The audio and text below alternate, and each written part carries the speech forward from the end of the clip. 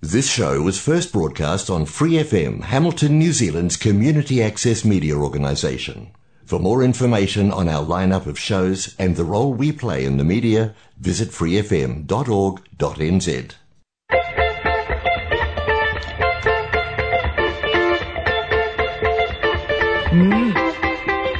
Nā mai, haere mai, kia ora tēnā koe, Free FM 89.0 on a very windy Sunday afternoon. I better give you those weather warnings. There are strong winds warning. We're in orange. No, not the COVID one. The wind warnings are in orange. And they spread from, where are we? We're in Hamilton City. You've got strong winds warning that came into place at 11 o'clock this morning and will go till 2100 hours tonight. Those warnings are also in Manamana, Piako, Waikato and Waipa. So hello to friends and family.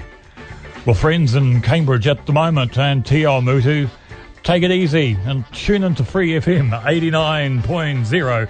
And if anybody is listening right now in old Wellington, of course ferries have been cancelled, but there's another thing that we have to mention today, because overnight the protesters outside Parliament have been getting a dose of Barry Manilow, the Macarena, Trevor Mallard, COVID-19 warnings, etc.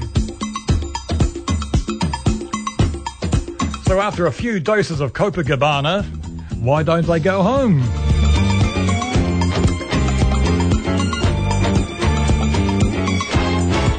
Her name was Lola, she was a showgirl, with yellow feathers in her hair and a dress cut down her there. She would merengue and do the cha-cha, and while she tried to... Anyway, moving on to things more seriously, we've just had a history lesson from last week. I mentioned George VI's death, but it is February 13, 1692, 330 years ago today.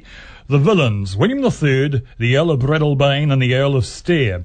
Two clans at war, the Campbells and the MacDonalds. Clan chief MacIan in the lead-up went through the snow to sign up to clan loyalty to William III or William of Orange, only making a mistake and going to the wrong location. MacIan did sign the pledge, but this was suppressed by the Earl of Stair. Breadalbane used £12,000 bribe, money that was not accounted for. After days of Highland hospitality, the Campbells turned on their hosts. MacIan, his wife, men, women and children slaughtered, numbering around 38. 40 died in the snow as they tried to escape the carnage. Stair was removed from office at a time in Scottish history not easily forgotten, and the feud between the two clans does continue.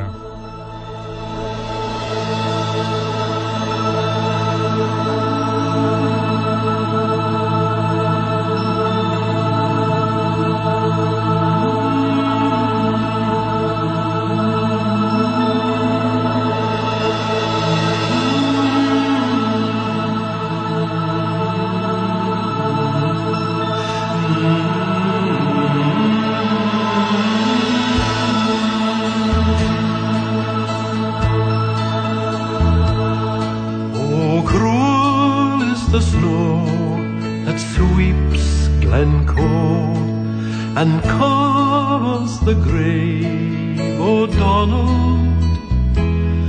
and cruel was the foe that raped Glencoe and murdered the house of MacDonald.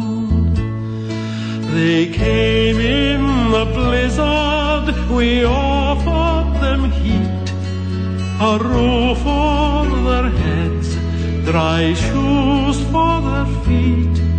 We wined them and dined them, they ate of our meat, and they slept in the house of MacDonald. They came in the night when our men were asleep, this band of Argyles, through snow thick and deep. like murdering foxes among helpless sheep. They butchered the house of MacDonald. Oh, cruel is the snow that sweeps Glencoe and covers the grave O'Donnell. And cruel was the foe that raped Glencoe and murdered the house of MacDonald. Some died in their beds at the hands of the foe. Some fled in the night and were lost in the snow.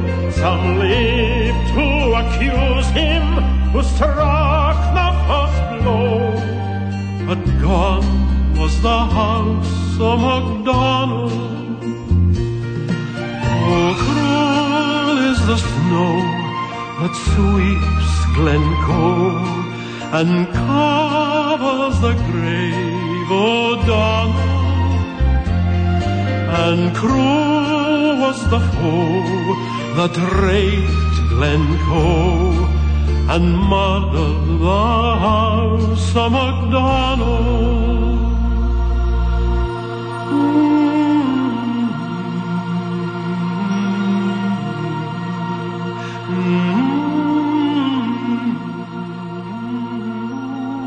Free FM 89.0 independent community media. This is Cosmopolitan News and Views. Shortly be joined by Mel Driscoll, Glenn Coe, the late Kenneth McKellar. Well, everyone from Kid Rock to the Edge of U2 have something of praise to singer-actor Willie Nelson. Willie Nelson wrote Bono of U2, lives in a town called Luck. He's never had any. He never needed it. Among his compositions, Crazy, recorded by the late Patsy Cline, collaborations with Johnny Cash, Waylon Jennings, Steve Tyler, Julio Iglesias, Ray Charles, and the Highwaymen, Chris Christopherson included. In 1993, collaborated with Paul Simon and recorded a version of Graceland, the album Across the Borderline. From that album, here is Paul Simon's Graceland.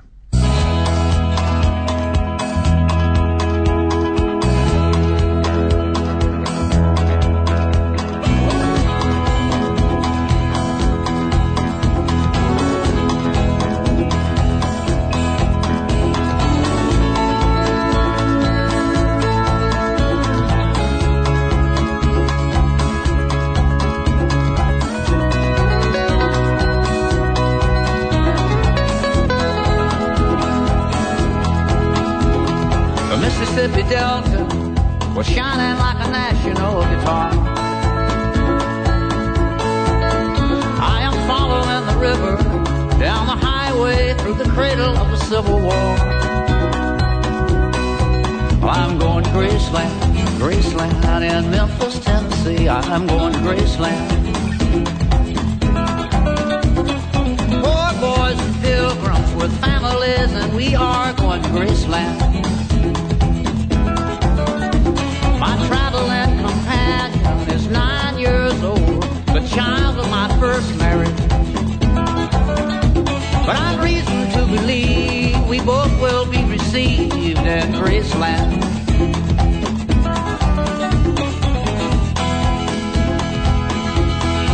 She comes back to tell me she's gone, as if I didn't know that, as if I didn't know my own bed. As if I'd never noticed the way she brushed her hair from her forehead.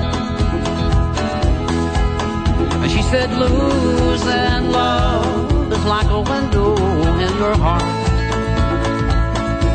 Everybody sees you're blown apart.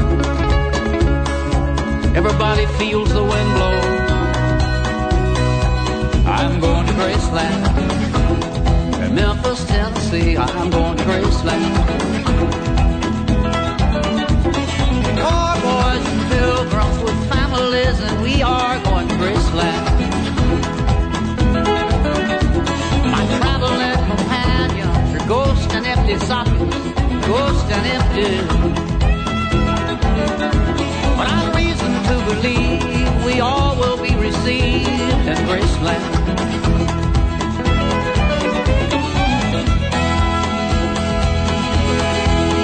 There's a girl in Austin, Texas, and she calls herself the human trampoline. But sometimes when I'm falling, flying, tumbling in turmoil, I say this is what she means. She means we're bouncing into Graceland. And I see losing love is like a window in your heart. Everybody sees you're blown apart. Everybody feels the wind blow.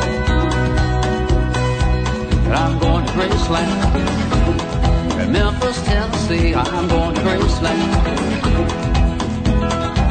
For reasons I cannot explain, some part of me wants to see Graceland. I may be obliged to defend every love and every end, or maybe there's no obligations now. Maybe I'm a reason to believe we all will be received in Graceland.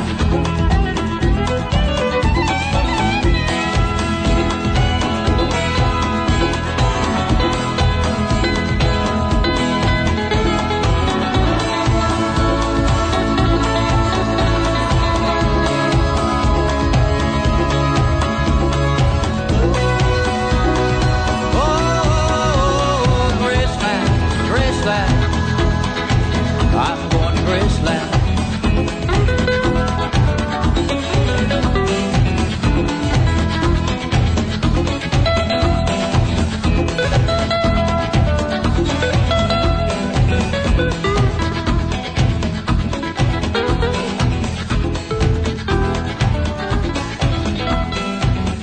Free FM 89.0, independent community media, and that is Graceland. That version, of course, by the great Willie Nelson. Paul Simon produced that particular track.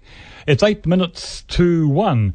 Hopefully we'll be speaking shortly to a lady whose origins are in the UK and a town, city, Sheffield, where they make steel. From that particular town and city, here is the late Joe Cocker. Came in through the bathroom window, empty my silver spoon. But now she sucks her thumb and wonders how the banks over the lagoon. She said she'd always been a dancer. She went to 15 clubs a day.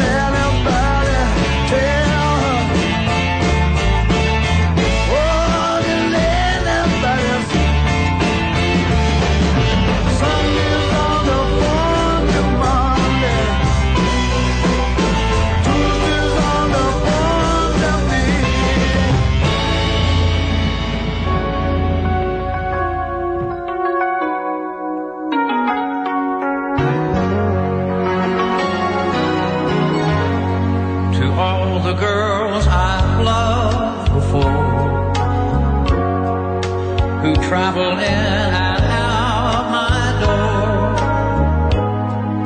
I'm glad they came along. I dedicate this song to all the girls I've loved before. To all the girls I once caressed, and may I say I paid the best for helping me to grow. I owe a lot, I know, to all the girls I've loved before. The winds of change always blowing, and every time I try to stay, the winds of change continue blowing, and they just carry me away. To all the girls who shared my life, who now are someone else's wife, I'm glad they came along. I dedicate this song to all the girls I loved before. To all the girls who cared for me, who filled my nights with ecstasy. They live within my heart. I'll always be a part of all the girls I've loved before. The winds of change are always blowing, and every time I try to stay, the winds of change continue blowing, and they just carry me away.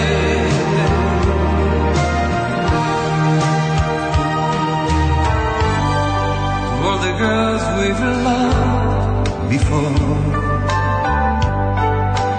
who traveled in and out our door, we are glad they came along.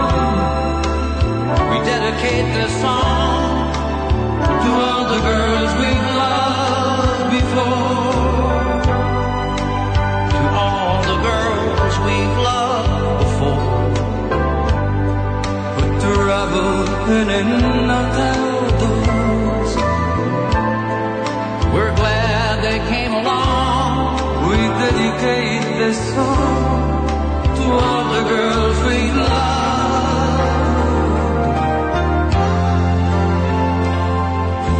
before. Free FM 89.0, independent community media.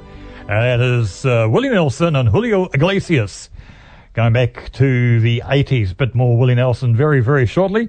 But right now we introduce a guest who's been with Free FM in the past, Mel. A guest who survived the journey, we suspect, because we couldn't get the communication with our others who were on phone expecting a call, simply not reaching them. The communication has failed. I just better tell you again, there are orange weather warnings, wind warnings around Waikato, from here in Hamilton, Waikato District, Waipa. So if you're in Cambridge and Tiamutu and all over the place, the Waikato District, we are in orange wind warnings. Just take it easy out there. Good afternoon, Todd.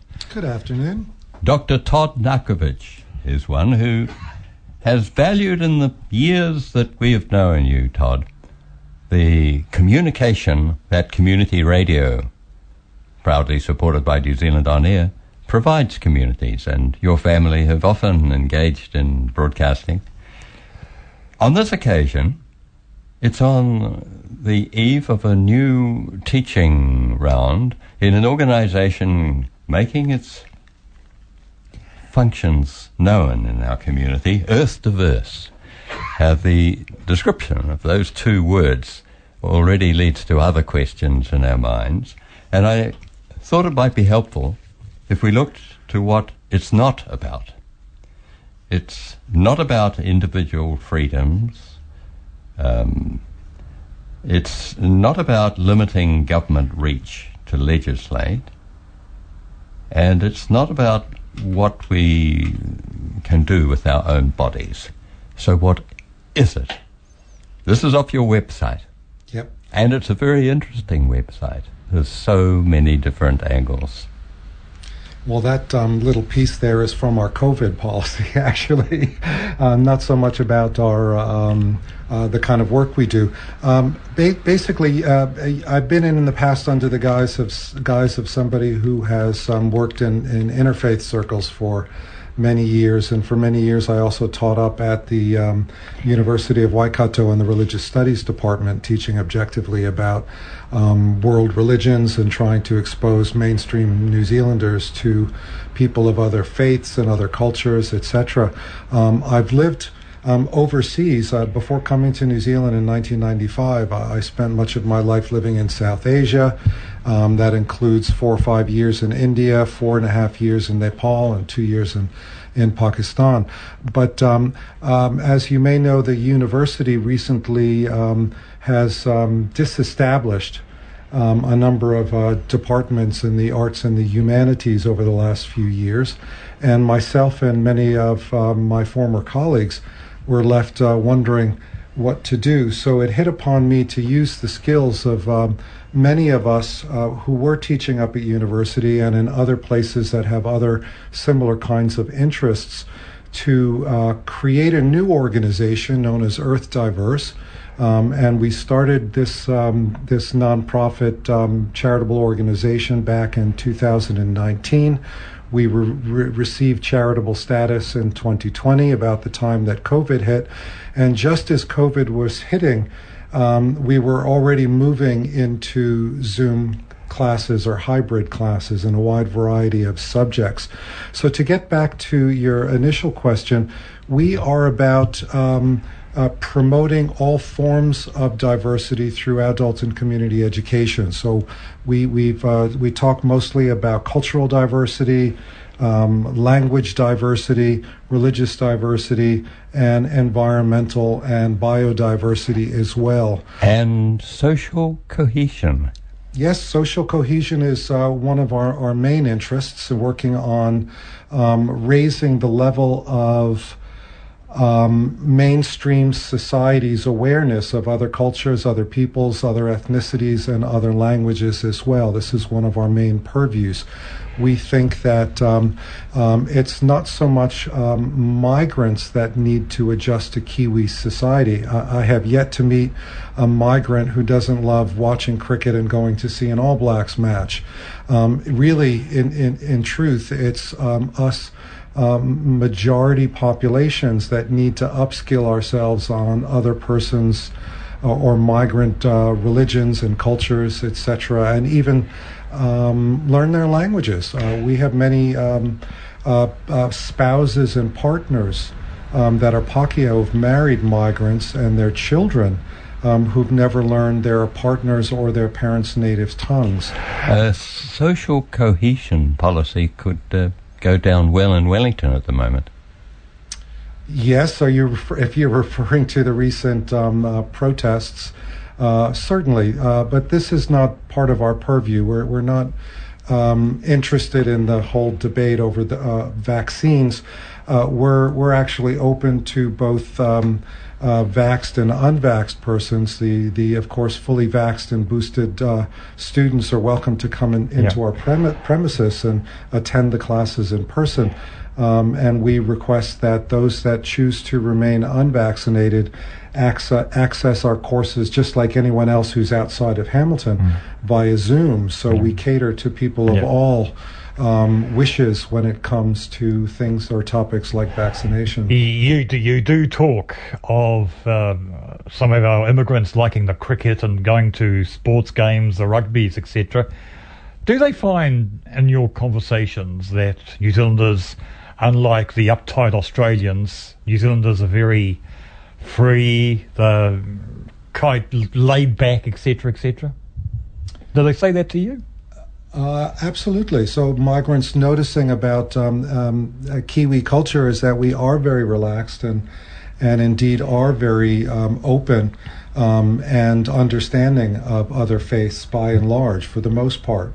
But it's the small percentage Kiwis that we'd also like to reach as well that might not be amenable to overseas persons coming into New Zealand and living. Some years ago, I remember the whole the taxi cab rants of many mainstream New Zealanders about mouthing off to immigrant taxi drivers in Invercargill and in Wellington and Auckland. This was in the press back in around 2014, 2015. I used to see that in Hamilton because I've seen some nights in Hamilton where inspectors come and check all the taxis in town, and I have to say some of those taxis are not very safe to get into. They're just cars that have just, I don't know where they've bought them, but some of these taxi drivers, they were pinged, they were told to get off the road. Well, I would target anybody who has an old car that doesn't conform to standards. It has nothing to do with migration status or religion or culture or ethnicity. You offer over 100 different courses, not all running at the same time. That's right. Yep. Naturally, Yep. but such a range. And one of those who was associated in the first years of Earth Diversity sadly returned to his homeland and has since passed on. Oh, yep. And not a man who was an age who could expect that.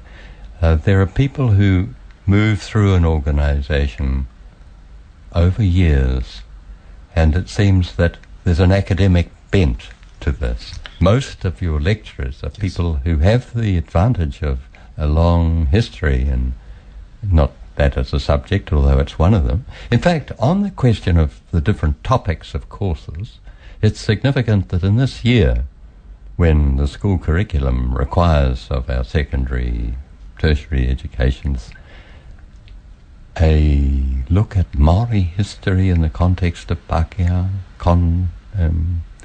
that you should be offering a course which touches on this very subject. Yep. Tell us about it. Well, let's start first with the broad questions you've just asked and then move into specific areas. We offer courses in a wide variety of arts and humanities, which seem to be getting the short shrift at university levels across the board, not just in New Zealand, but globally. This has been a main issue amongst academics, is that social science and humanities courses are closing around the globe quickly as young students now move into more lucrative areas like law or psychiatry or marketing or mechanical engineering or any of the hard sciences because they're concerned about finding jobs. So Earth Diverse first arose in order to address the need of adult education that doesn't have a very high tuition associated with it. And there are many adult and community learners who don't necessarily need a qualification or a degree, which allows us to offer affordable and accessible courses to our average citizens. We've since branched out into arts and humanities courses, so we have an arts and architecture series, we have a history series, of course we have our language programs, we have our religious diversity programs, we have history programs, we also have, we've just started a film series of world cinema, introducing film goers and film lovers to other forms of cinema from around the world. We have a literature series. Last semester, last term, in term 4, we ran a course on Arabic literature and translation, so people who love to read global cinema were introduced to a wide variety of exceptionally popular literature coming out of the Mideast and Saudi Arabia, Egypt, etc. So all of these kinds of categories. Oh, and of course we have the environment category as well. We've been around for 3 years now, and we're slowly growing the number of categories and courses within each. And we've started slowly. Otherwise, we can't launch as a fully formed organization, especially when things like funding are involved. So we've started initially in 2019 with just a couple of courses in language and religious diversity. And of course, in the last 2 years, we've added so many new categories. And in the future, we'll be adding a new course on music that will largely focus on ethnomusicology, teaching musical instruments or teaching musical theory in a wide variety of different subjects and topics. Now, returning to your question about Maori history, we started our history series a year ago, and I've been working on putting together a series of seminars and lectures on Maori history over the last year. I'm pleased to say that in the art category, we're offering our first Maori visual arts and design course for mainstream populations. That's being offered by one of our young students in what we refer to as our junior lecturer series. So we have a number of young students who are both passionate and knowledgeable about topics, and they're usually in the range of 19 to 23 or 24, and it gives them the opportunity and experience to teach particular courses. In terms of Maori history courses, of course, there's always questions about the kaupapa, who's teaching the course, what iwi are they from, et cetera, et cetera. So while we have a few people that are already interested, it's really difficult to find one person to teach a course on an introduction to Maori history, because that would raise all sorts of issues about whose history. So we're not ready to launch that course yet, but when we do get a nice range of different people speaking on different topics that each are knowledgeable with, we'll have already somebody that could be the glue that will bring it all together and be the main lecturer to introduce each week's speaker. Todd, with Maori, of course, tangata whenua, there are points of views on both sides and the middle, etc., etc. How do you get through the mistruths and the truths and everything in the middle when it comes to Maori? Well, we don't think of things in terms of truths or mistruths. We think of things more in terms of perception and perspective. And anyone, anywhere, no matter race, creed, ethnicity, etc., we all have biases. This is just who we are. What's your upbringing? What's your religion? What country are you from? Etc., etc. So I think as an academic, it's always important to state from the very outset that I have this particular background, yep. My iwi is this, etc., etc. And I think people that are interested and drawn towards the type of classes that we offer would appreciate knowing the background. So for instance, if I get in the environment, I get a specialist who is teaching, who's an expert in, let's say, insects, I wouldn't necessarily want them to teach a high-level course on native forest species, yep. Because their specialty is on insects. However, I would want a generalist to be the one to introduce a series of topics. Mindful of these sensitivities, you were careful to introduce two languages at the same time, not one before the other, Hebrew and Arabic. Yes. Was that deliberate? We're basically opportunists when it comes to offering languages. We are proactively engaged in finding language instructors in the languages which we don't currently teach. When it comes to language programs, we're very keen to offer programs and courses that are difficult to access in New Zealand. There aren't many speakers. So whenever somebody presents themselves and says, for instance, I teach Gujarati, right, which is one of New Zealand's main spoken languages amongst the Indian populations, I will say, well, let's get together and have a chat. We'll talk. We'll look at her qualifications, see what the experience is, and we'll decide that we could start offering a Gujarati program in, let's say, term 3. Right now we're engaging with a number of potential language teachers in everything from Sanskrit to Latin to Te Reo Maori, trying to find just the right people. And we tend to introduce new language programs in terms 1 and term 3 every year. So we can always bring through a new cohort at the start of the year and in the middle of the year, because we don't have the interest yet to be offering introductory programs each and every term. Because you don't want to limit your students to those who are well versed in academia, making it sound attractive, which there's no reason it shouldn't be. There's the one course that's advertised, or at least, shall I say, named as Hitchhiker's Guide to the History of the Land of the Long White Cloud, Aotearoa, New Zealand. And another, still sticking in the southern hemisphere of the world, the Incas, Spaniards and dictators, with emphasis on Argentina. Well, at least in one course there is. Yeah. There's an example of a country. There's lots that we Pākehā don't know about Māori, and we'll never know because we don't have a waka.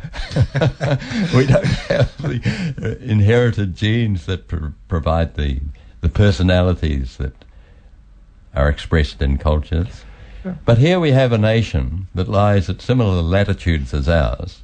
It looks remote on a map, but taking it from the Mercator's projection into a globe, it's not that far. Not that far. Too far to swim, but nevertheless, Argentina, Chile too, they share a similar part of the globe. Yet we could make enemies of a country in Argentina at one stage of its history and go to war. New Zealand helped by lending a frigate, I think. And we knew so little of those people. Yep. Is this designed as the way that people can be educated? We can learn so that when something such as war, terrifying though it is, at least we know something more than their sports successes.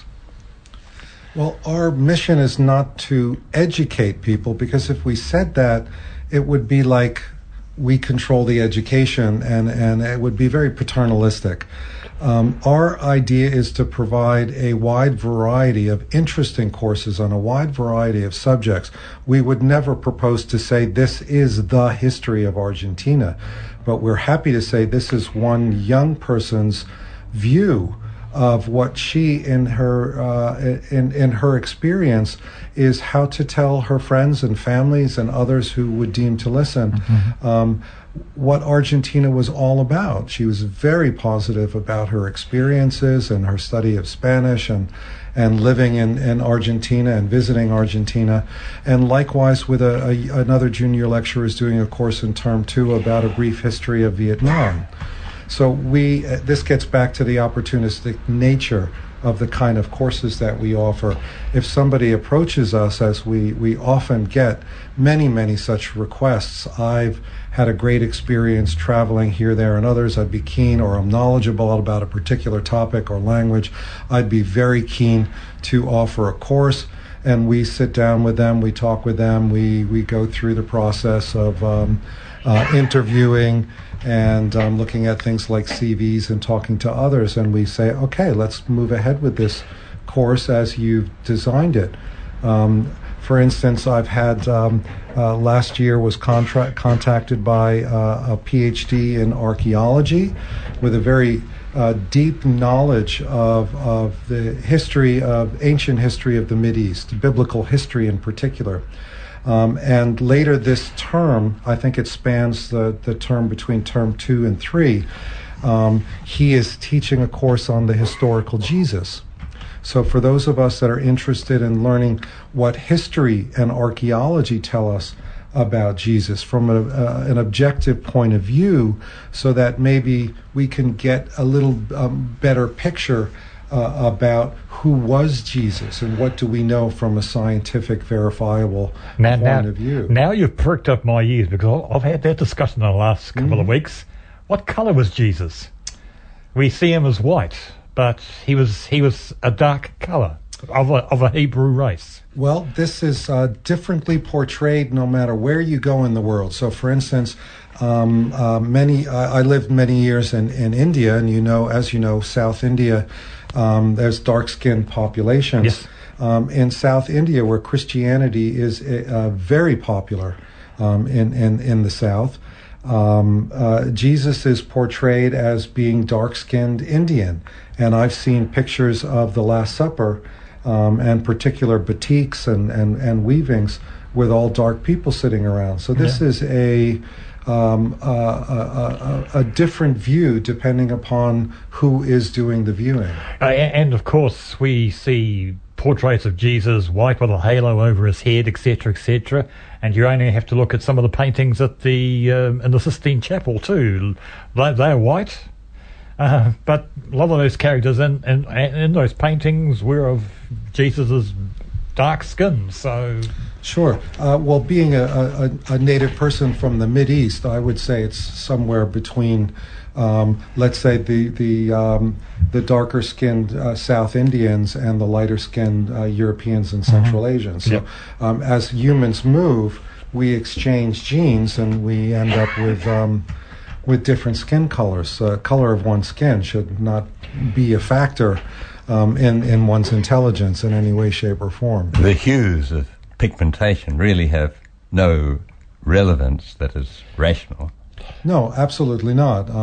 As the human species evolves and as we travel the globe more and we fall in love with people from far-flung corners of the universe and the earth, we will eventually all be an olive-colored species. I'm talking many hundreds of years now into the future, but hopefully when this begins to happen, we'll be less concerned over the color of one's skin. We might as well be prepared. Yeah, exactly. We might as well be prepared, and that gets back to our mission. However, there are those who like the purity of race. It's a concept that when it gets in the hands of politics, it's dangerous. It's not the traditional difference of nationality, such as in the case of the Falklands War, or should we say the Malvinas. There it was political issues, control of resources and so forth, and history. Those were the issues. But this is different. When we examine how people are descended from, some of us would suppose, a common origin, there are others who suggest that the reason that we have different races is because they were, so to speak, planted on Earth at different times and periods in different nations. It's difficult to accommodate all shades of belief, let alone the different colour that people's skin. Yeah. You only have to look at America, all those slaves who came from Africa. They've spread their wings far and wide round the world. You look at England at the time and the racism that happened when the immigrants came from the Caribbean. And we're a diverse world. What's the world population at the moment? Something million or trillion or? Oh, we're 8 billion, give or take. Mm-hmm. And is there any course by chance among the 100 on offer over time that could imagine what are the issues in the current standoff in Wellington, where it seems that the policies which are clashing of people's sense of freedom, their definition of liberty, as opposed to a society that hopefully is embracing them in carrying through something that they see as positive. So we have positive people on both sides, but believing different things. Absolutely. We have nothing planned to address particular political issues or issues that have been politicized. We do, however, have a number of discussion groups. So, for instance, I'll talk about our Thursday night discussion group, which we've called the Big Questions, where we have a group of, let's say last year we had some 20 to 25 people in our Thursday night Big Questions discussion. It's in our philosophy category, for lack of a better category. And we started off last year with tackling some of the big questions that we all have from a philosophical point of view, like what is the nature of truth? Does God exist? what is the importance of language in terms of communication. And we've often asked lecturers and experts in their field to come in and present alternative views for about 10 or 15 minutes each. And then we open it up to the people in the class to discuss objectively and with reverence to other people's points of view. And we've never had a discussion topic get out of hand. But we're now, since we've already tackled some of the big questions, one of the things we've realized is that none of these big issues have any one answer. And I think this is the main point of the course, is talking about a topic, and every week it's a different topic, and we hear the wide variety of opinions that everybody has to offer, and we all sit back and go, that's very fascinating, and we learn about something that we might not have known about before, and hopefully everybody goes away thinking, okay, perhaps I have a better understanding. This past Thursday's topic was just on music, for instance, and getting a sense of how people use music. Do they play it? Do they listen to it? Do they find it soothing? I'm on that. But you have to look at one guy down in Wellington. He's threatening to shoot journalists, politicians along the way, and he's really rousing the crowd up down there.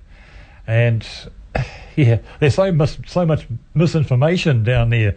Would you like to have that guy at one of your lectures? Well, as I said, we'd welcome all persons. I've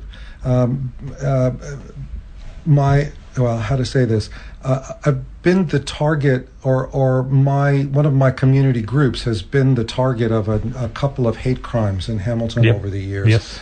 And in one instance, the perpetrator was caught and arrested, and we went through restorative justice process. And I think those that were involved in the restorative justice process have found it quite useful on both sides. That was the Jewish memorial in Piranha Park. That's correct. Mel and I covered that because I was in court when that man appeared before the judge. Yep. So is he still in town, or is he still around? I can't comment on any of that. But how is the memorial today? It's fine. Nothing else has happened since? Other than a lightning strike on the Holocaust memorial tree, which I'm pleased to announce or mention that it survived the lightning strike. Maybe God was looking after you.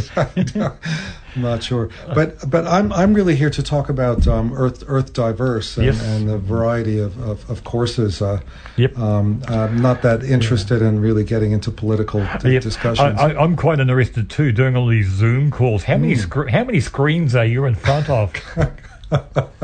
That's a great question, Bruce. Thank you. Well, over the last few days, we've just moved into a new facility in the last week. And we've moved all our furniture and our office stuff. And yesterday we had all the TVs hung in our classrooms. We now have 5 classrooms and a large lounge area that's also being used for larger classrooms and discussion groups. So how many TVs? We have now 6 large screen TVs in each of the classes, which allow people that are zooming in to see the presentations, and also allow those in the room to see the Zoomer-inners. And sure, most of our staff is communicating over Zoom and having Zoom meetings. This afternoon I've got two meetings with prospective teachers for future terms. I think it's going to become part of our lives, because listening to Jim Mora on RNZ earlier today, he was doing a couple of interviews via Zoom from all around the world. So maybe we'll be sitting at home doing these interviews for radio. Well, I actually think that this is one of the silver linings of the whole COVID pandemic, is that while we were already working and doing Zoom courses before anyone even heard the word COVID, let alone Omicron, we were already moving into the sphere. But the silver lining of COVID, if there could ever be one, would be the fact that the majority of our population now is familiar with what we refer to when we talk about distance learning. And so many more people now, especially with Omicron and the wave that is about to hit Aotearoa, New Zealand, are moving to the Zoom sphere. So some of our classrooms are smaller, and one of my tasks today is to finish scheduling each of the classes based on enrollment in particular rooms. So it's entirely possible that we will have a teacher in a room all by themselves with, let's say, 8 or 10 people zooming in, and other teachers with 2 or 3 people in the classroom, and another 5 or 6 zooming in. And as COVID increases in Aotearoa, New Zealand, we expect to be doing more live interactive Zoom classes. And for teaching languages and other topics, this is just working spectacularly, because students are there on the screen, teacher can see them, they can raise their hand, they can interrupt, just like somebody in the classroom. So there really is no difference in a hybrid class, and the technology is to a point now, and COVID has certainly helped this, where it actually is good and it actually works. Yep. And of course, you've got different time zones, so some of these people from overseas have got to get out of bed at a certain time and tune in. And then I've had a number of instances where we've rescheduled classes so that people have been keen to attend can attend. So one instance I'll give you right now is my Hindi 103 class. It caters to people in New Zealand, and there's a woman in the UK. And as you know, the time zones, because we're at the Antipodes, are often don't work. But we were able to find a Friday night 8 to 9:30 in the evening time slot that coincides with a 7 a.m. wake up for our Hindi student in the UK. She wakes up, has a cup of coffee, and sits down, and we have a great class. We laugh a lot, and we learn at the same time. This networking is what potentially will help humans not to be in strife, but to find common ground. Because there's not the proximity that there is when the trenches are over no man's land. It's dialogue. I wonder if it works in the case of Ukraine. Our guest is Todd Narkovich of Earth Diverse, Executive Officer you are. It's a non-profit community education initiative. Sounds like a lot of work. Yes, and we're growing quickly, moving into our new facilities to incorporate the growth. You mentioned 100 classes. Just to give you an idea of growth, last term, we have some 100-odd classes, and we rotate them while we constantly introduce new courses. In term 4 last year, we had 24 classes. This term, in term 1, we're offering 47 different classes in this term alone. Does this indicate an abdication of responsibility for education on the part of the University of Waikato, that those who have previously been running lectures? Not at all. While I might have a lot to say to government about, or even individual institutions about cutting humanities courses at the expense of science and some of the more money-making courses, that's not our intention at all. Our intent is to bring information that is interesting to a wide variety of people of all ages and backgrounds that can afford our courses. We're moving towards a model where we're seeking funding to provide so that we can hire part-time a variety of lecturers with an expertise in any topic. And we're different from the adult and community education courses that often offer practical courses like cooking courses and how to use Microsoft Excel, for instance, that are the realm of our typical adult and community education courses.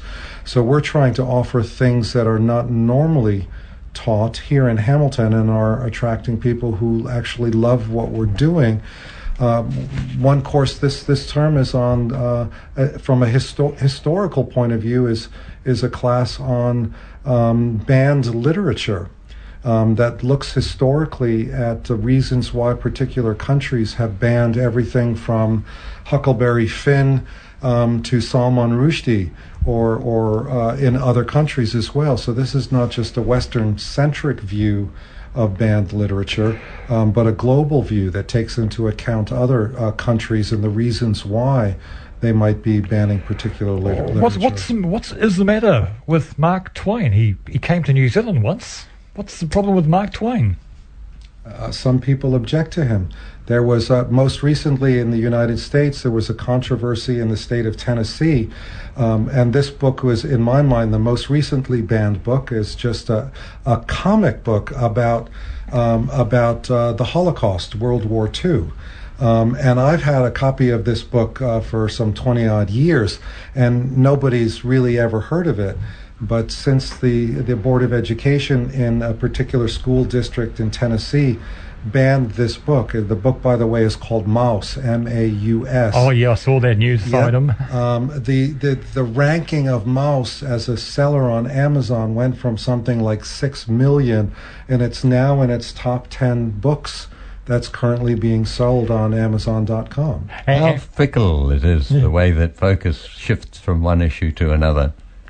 And we're looking at the big picture. We just like to talk about the processes behind and the history and politics behind why government bans books. And I think if people understand the deeper issues, this is me as a person interested in big picture stuff, I think this is one way that we can reach populations that might not normally understand the depth that most historical and political and geographic issues that arise today in media actually have really good reasons behind them for why these things happening. Understanding why they're happening from the point of view of us sitting reading the newspaper is much more difficult a task. And news you'd be interested in, they think they know who betrayed Anne Frank and her family. That's come out in the last few weeks. Yes.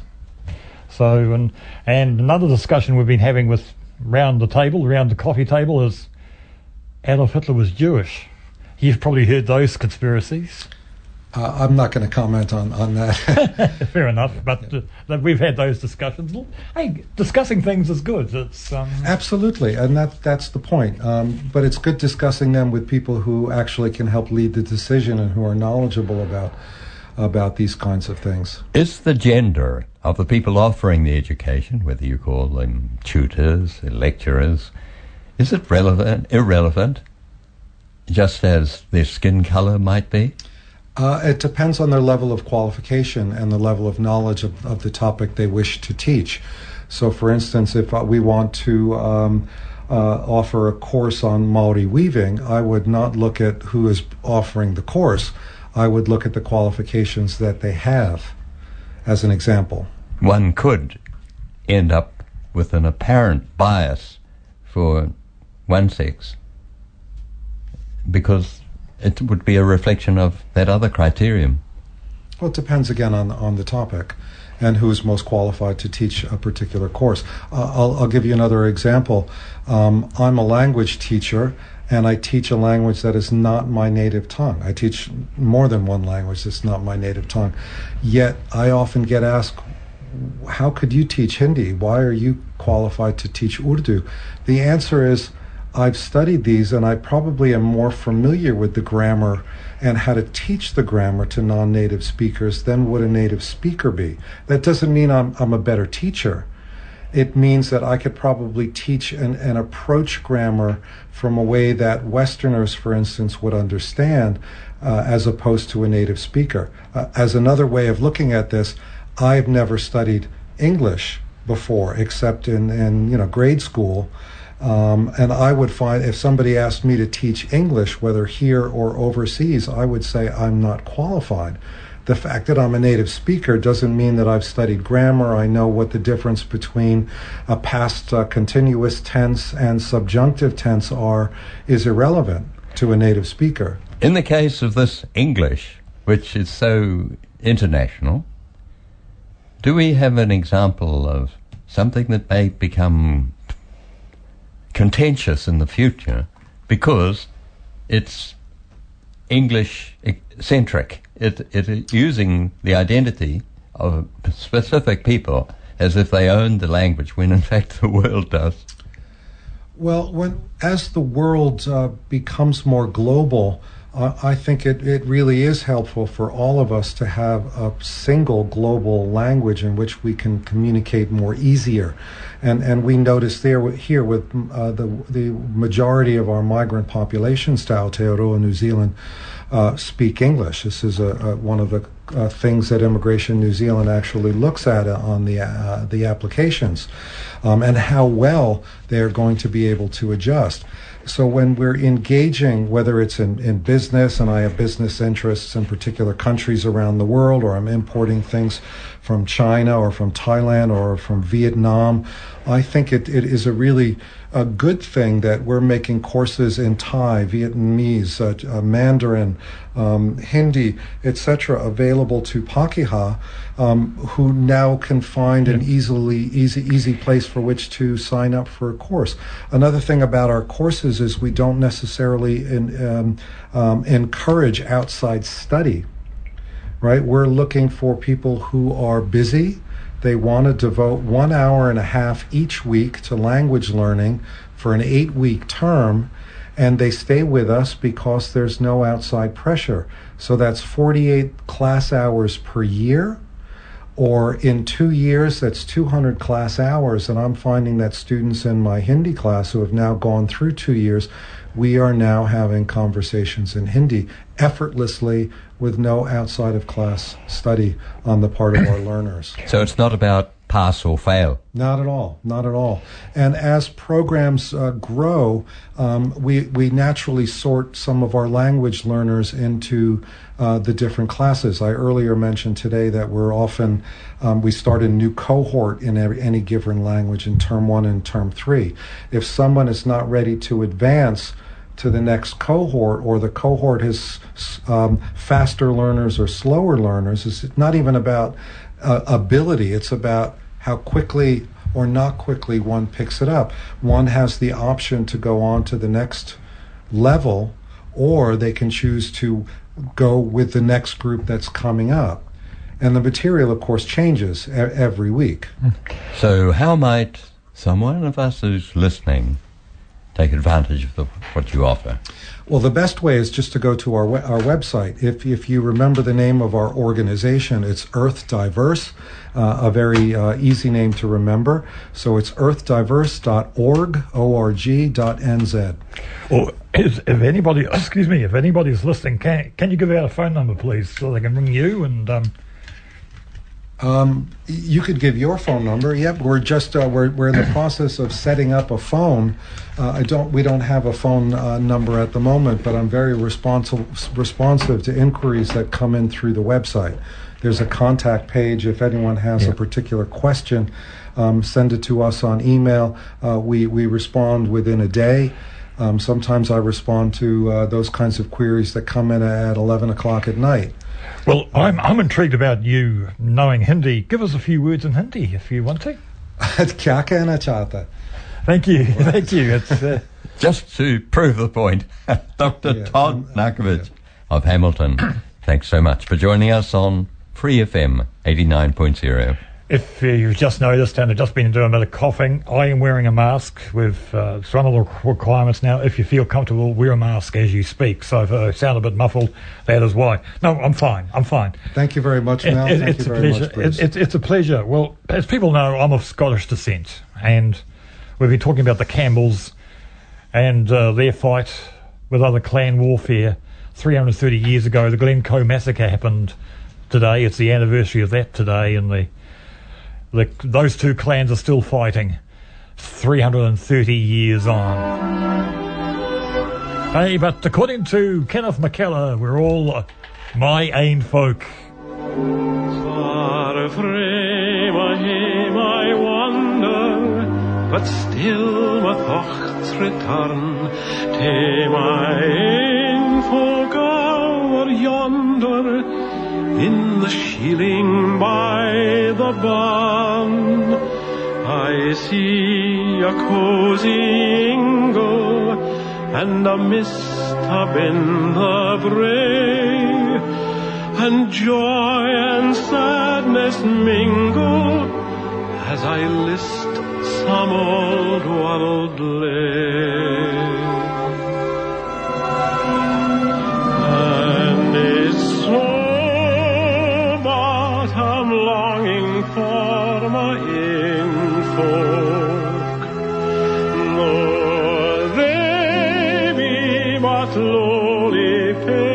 and plain folk.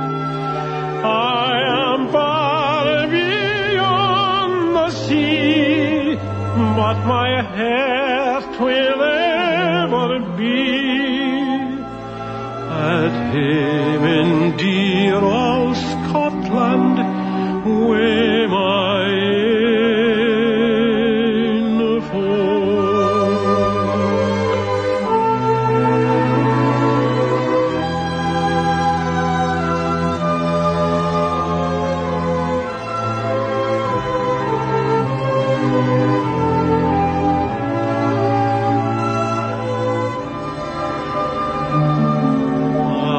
Bonny lass is greeting, though she strives to stay the tears.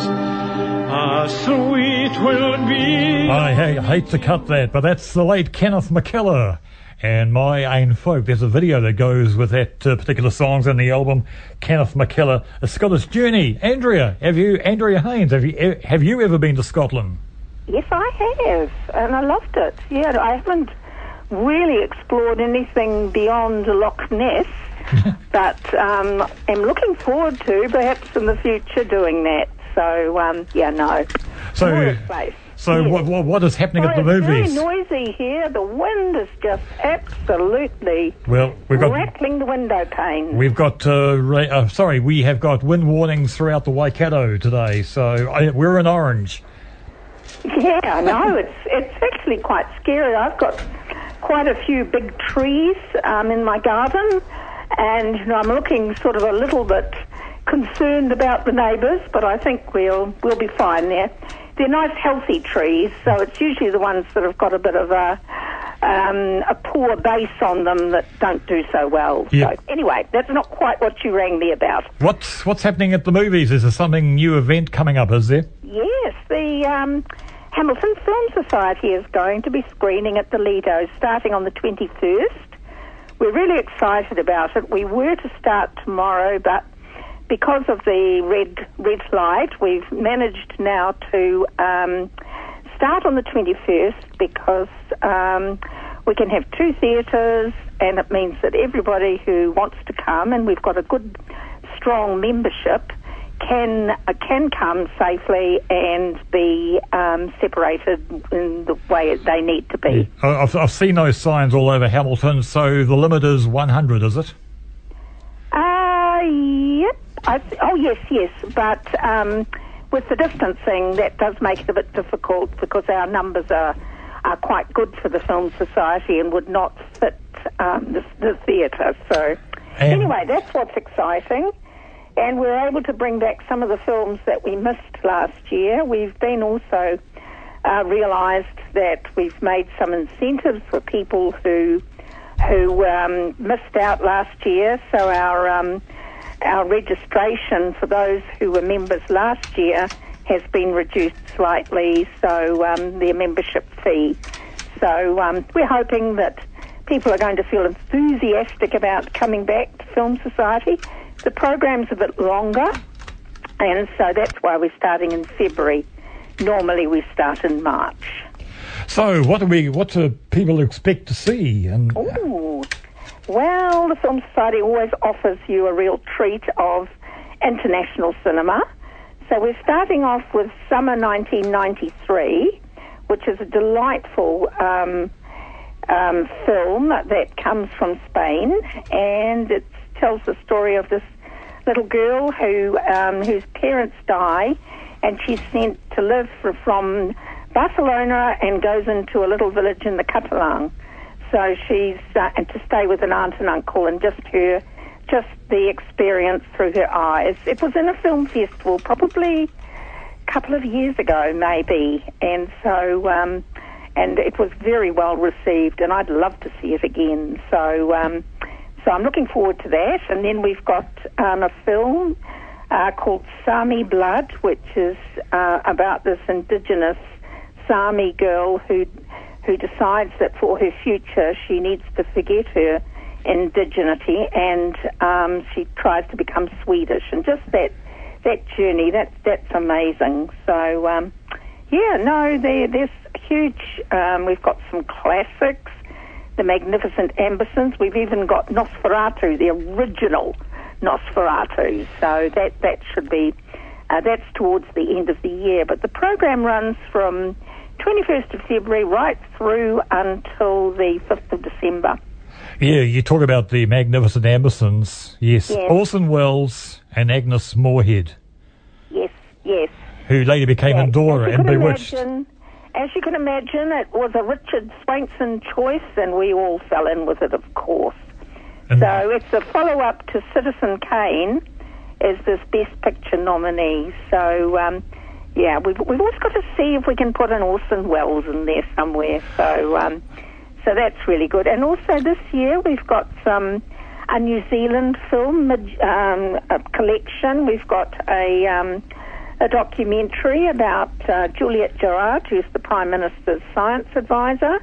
That's called Science in Dark Times. I suppose that's quite reasonably good for these times. And Utu Redux, that film as well, which was the Jeff Murphy's remake of Utu, which has received much critical acclaim.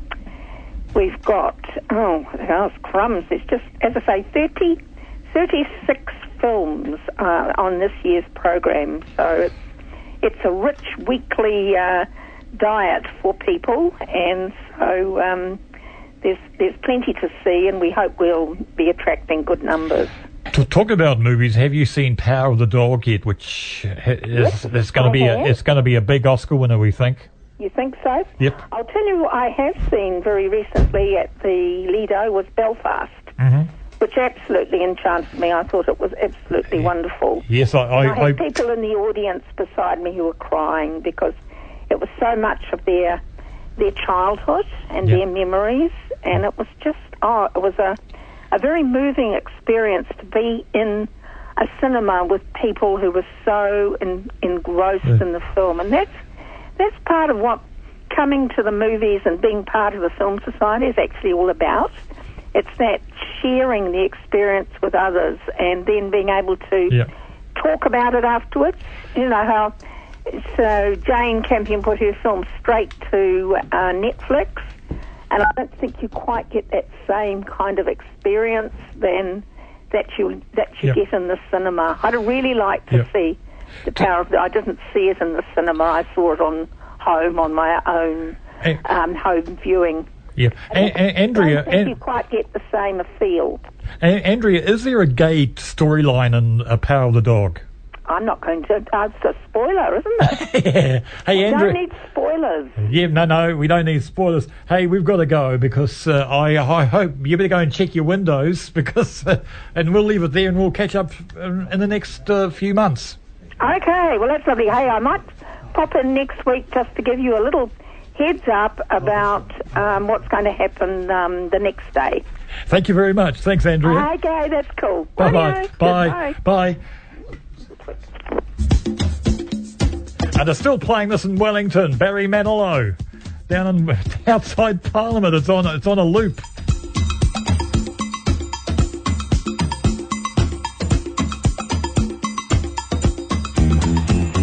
Sorry, we cannot bring you the COVID-19 update. It's not available at the moment. I hope everything's all right for the Sunday afternoon. It was Lola.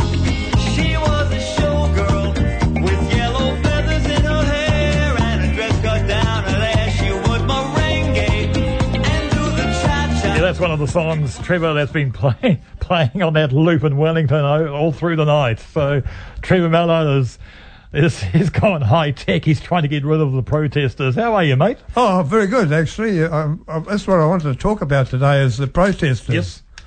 What happened to the good old days when people signed petitions and marched to Parliament, handed it over, and then went peacefully home? Now it's getting radical. I think they, in many ways, are trying to copy the Americans and the Canadians, blocking streets off and whatnot, and cars and so on.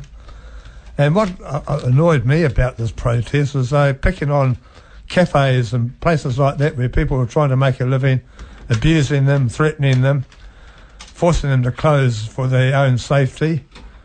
I mean, they're just trying to make a meagre living out of COVID-19. Well, one of the leaders is a real nutbar. He's threatened to injure and kill journalists in the past, and you're getting that rhetoric down there. Yes, that was written on the steps of Parliament buildings. All politicians should be hanged. Oh. I mean, it's sort of mob hysteria in a way. Yep. And I mean, I suppose the police, if they went to pull up all the tents and get rid of everything, move people on, there'd probably be a riot. Dwayne has told me there's going to be a protest in Hamilton coming up in the next few weeks, so hopefully we don't have this in town. I don't know why people are so strongly about it. I mean, it's not compulsory, and if you want, it's no different than having a flu jab, in my opinion. And it's said there's a ex-MP from up your way, Matt King. He's resigned from the National Party. He's travelled down south to join the mob, and yes, it's said. And I was saying, it's said the police officers don't have horses. And, well, that's a good idea. And using water cannon and putting dye in the water and catch up with you later, mate. They could actually engage the army to help out, because the police were tied up trying to control the crowd, and if there's a crime taking place, a shop robbed or something, and so someone's been beaten up, there won't be the police to attend to it. Oh, well, we're going to see the pictures tonight. Thank you, Trevor. Have a good week, and we'll hopefully speak again next week to you. It's 3 minutes to the hour of 2 o'clock. And, of course, another thing with this wind and other things, getting bitten by the old mozzies out there. And, of course, Scotland has a problem with what they call midges. Here's Kenneth McKellar taking us out. The midges, I'm no gonna kidges. The midges is really the limit. With teeth like piranhas, they drive you bananas if you let them get under your simmet. The Lord put the Garden of Eden on earth, and it's north of the Tweed, we believe. Aye, Scotland's the place, and the whole human race started off with Macadam and Eve. In 6 days or under, he finished this wonder, except for the Forth and Tay bridges. Then always a bloke for a practical joke, he made Scotland the home of the midges. Oh, the midges, I'm no gonna kidges. The midges is really the limit. With teeth like piranhas, they drive you bananas if you let them get under your simmet. Back in 1314, the proud Edward was keen to take Scotland into his care. But he made a U-turn when he reached Bannockburn, just a few weeks before Glasgow Fair. For the midges let loose by King Robert the Bruce, straight into the English Gator. So they ran off in tears, and for 600 years they've been blocking the A74. Oh, the midges, I'm no gonna kidges. The midges is really the limit. With teeth like piranhas, they drive you bananas if you let them get under your simmet.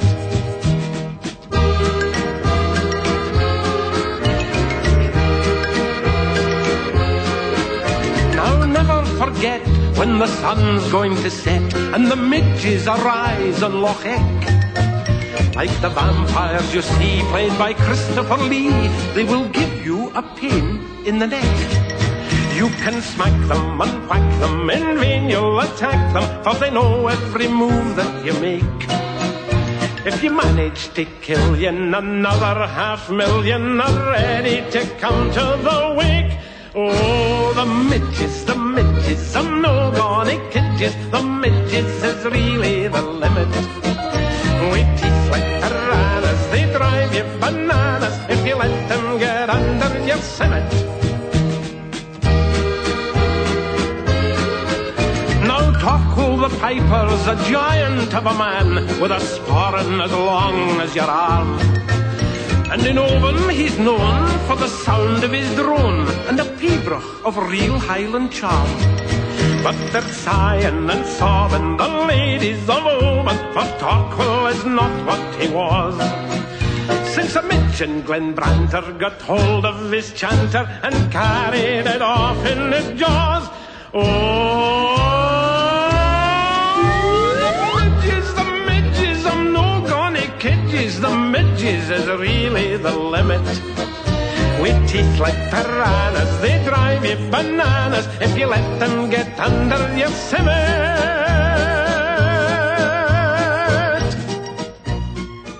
Thanks for listening to this Free FM podcast. If you want to hear more content like this, you can support Free FM via Patreon. Head to patreon.com/freefm89 to find out more.